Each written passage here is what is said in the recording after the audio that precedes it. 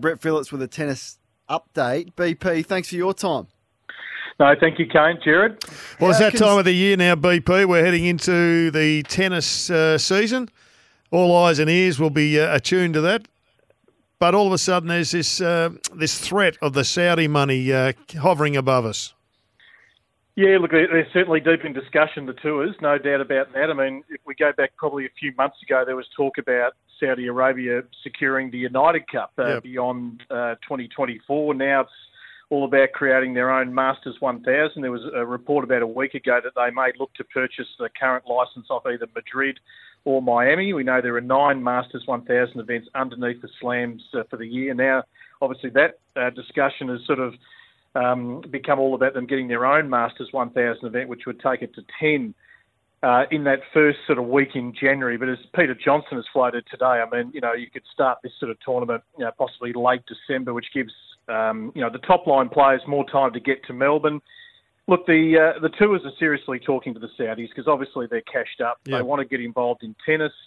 And obviously there's, the current group who do make pretty good money, who have a chance to make some better money. This is all about, too, trying to filter that money down so that player 101 through to probably 400 can actually, feed themselves and get above the breadline in tennis and make a much more sustained living. So, yeah, we'll see where it goes. But, we've had a different Australian summer probably for the last 4 or 5 years. The traditional events replaced by the ATP Cup, the United Cup, the Hopman Cup's gone. It'd be nice to bed down something, but we'll have to wait and see. Those discussions expected to ramp up in Turin at the ATP finals next week. And that's the concern, I think, BP. We seem to be cannibalising various things. I mean, the Davis Cup was the first thing that was cannibalised, now no longer really holding it's anywhere near the same prestige as it once did.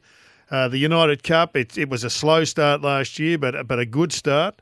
And yet all of a sudden, if the tours are going to cannibalise each other, then why would you have faith in trying to put together something like the United Cup, which Tennis Australia have done, and with the support, it would seem, of the tours, if they're all of a sudden going to turn around and try and have the cake and eat it too? Yeah, look, there's a lot going on in tennis, Jared, at the moment. The calendar's probably the biggest topic of discussion. The PTPA coming in, looking to set up this professional tennis association to look after the players, their welfare long-term. Tennis has never had that, so that's bubbling around in the background. I mean, we know the 4 Grand Slams run totally independently, so they're keeping a watch on this. I mean, look, if the Masters 1000 went ahead, and we used to have Doha on the calendar as part of the lead-in, so some of the men would go to Doha, get to Melbourne, but a lot now like to bed themselves in Australia. But if you had that week before gap, what is a 16-hour flight, Saudi Arabia to Melbourne? I mean, we know with the French Open, you've got Rome. The week before, that's a little hop, skip and jump across to Paris, Cincinnati into New York. It's not far around the US Open. This is logistically a little bit more problematic because you've got all the best players who would go to that 1,000 event, and it'd be interesting to see if they included the women as well, which means those leading tournaments here, like Brisbane and Adelaide, the fields get a bit diminished. But yeah, look, there's a bit to play out. But the Saudi interest is strong, and the tours, they'd love their money, but obviously there's a bit to work through, obviously morally and ethically and everything else, in getting into bed with them. How much progress are the players making on rewarding the players that you speak of outside the top 100, money-wise? The PTPA is bubbling along. I had Ahmed Nassar came on our show, The First Serve, going back probably 6 weeks ago, a really comprehensive chat. He's the executive director. He's worked at the NFL. He's worked in other leading American sports. Obviously, Djokovic started this, so they needed a team to come in and really run the back end of it all. They're making some small inroads. I mean, the ATP announced probably 6 weeks ago that they've brought in this baseline formula for the players ranked up to 250, that they will be covered much better financially. If you have injury, if you have a layoff from the tour, they'll compensate. So there's they're trying to at least get the top 250 in a really good position. But now it's all about trying to extend it further down the tennis tree so that it makes it an appealing sport to get involved in. Because not everyone can reach the absolute top echelon, but if I'll tell you, if you're the 250th ranked player, you should be making a living out of the sport. You're a pretty good talent. If we take a line through Liv rocked the boat for a period of time, and then there was a deal done behind closed doors, which gave the Saudis a fair control over which way the sport went. Do you have any fears for perhaps the independence of the 4 slams?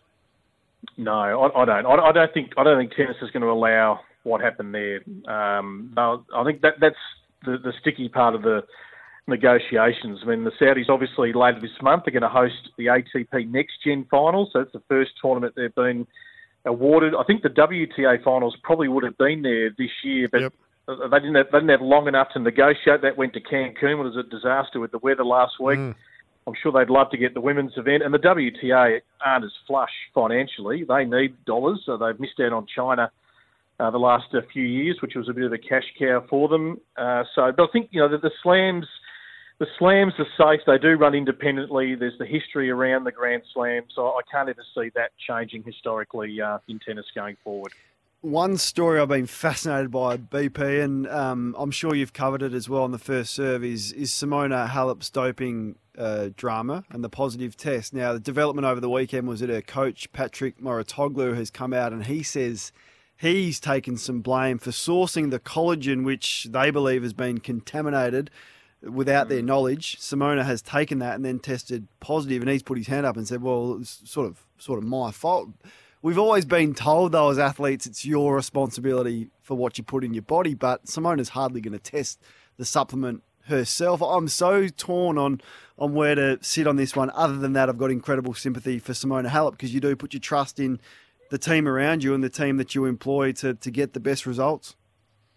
I mean, the whole world, Kane, has gone into bat for Simona Halep. She never had any previous incidents, any history, a fair athlete, a world number one, dual Grand Slam champion. She'd done everything right. So, you believe her on face value. I mean, it's interesting he's sort of come out and settled this now. I mean, he's obviously been a staunch defender of hers. He's gone into these, arbitrary meetings and he's sat there with her and been part of all of that, but he's never really come out and said this, 18 months down the track. So, yeah, it's a really difficult one. It just should not have got into this situation where it's such a slow-moving beast to resolve it. It's absolutely ridiculous. So could she come back, BP, and actually compete? Like, how long is too long to be out? We've seen many tennis players come back. We've seen Kim Clijsters come back after time off, and others have done it. I'm not sure how successfully, but do you feel like she'd be in the shape to come back if she was cleared? Yeah, I think so. Yeah, when we're seeing, obviously players come back from giving birth. I mean, we're going to see Angie Kerber and Osaka back this summer. Wozniacki coming back just recently at the US Open. Hingis did it back in the day. Yeah, players are playing, a bit deeper now. The money's good. They're trying to hang around and cash in. We're seeing players play to their sort of more, 35 plus. So, yeah, I think she's still young enough to come back and have an impact on the sport, because up until she was provisionally suspended, she was playing some pretty good tennis. She'd found her mojo again. Patrick coming on board was having some good results. So, yeah, let's hope it's resolved sooner rather than later. And the Australians beaten overnight in the Billie Jean King Cup in the finals in Spain. Any chance we can come back from the first loss? Yeah, well, that was a shock last night. The Minnows, Slovenia, they've got a couple of players who aren't too bad, Kaya Juvan and Tamara Shadancic, who actually made a semi-final in Paris a couple of years ago. But look, Alicia Molik made the call to go with Isla Tomjanovic, Jared, last night, who'd only played 5 matches this year, and she looked like she'd only played 5 matches. Yep. Daria Stevel totally outplayed. And credit to the new world number one doubles player, Storm Hunter, who basically jumped off a flight from Cancun, went straight to the venue and suited up in the doubles and got Australia a win. So, yeah, we've got to beat Kazakhstan tomorrow night. We'd want to win all 3 rubbers there to give us a chance of qualifying for the semis. But yeah, does Kimberly Beryl get a selection, given she's our highest ranked player, or will Alicia back up the girls that didn't get it done? Yeah, it's going to be interesting. It's a tough call to make. Yeah, I think Isla didn't play too badly last night, but she had some sliding door moments. She was leading a lot of games where she was 40-15 up, or she had, break points, just couldn't get over the line. So maybe better for the run. She would likely face the second player, Putintseva, who's a really tough competitor from Kazakhstan. I feel like Alicia might, back in Isla and Daria as our 2 most accomplished across time, even though, Kim right now as our top ranked. Any others to watch as we lead into the summer of tennis, BP? Apparently, Nick Kyrgios is doing commentary. Kane at the ATP Finals in Turin next week, which surprised me. But I don't know if we're actually going to see him out on court. He hasn't entered anything at this stage. But look, our Aussie men are in really, really good nick. A couple are playing over in Europe this week. De Minaur and Purcell had a good win overnight. Popperin's had a good year inside the top 50. So the men are flying, to be totally honest. And I think we can expect a pretty big summer from our Aussie men who get that little opportunity, that little window to play at home. And I noticed that the Joker, he's gone public. He wants to break all records. He wants to even beat Nadal's record at the French. He's not going anywhere, and he can play a schedule which is the 4 slams.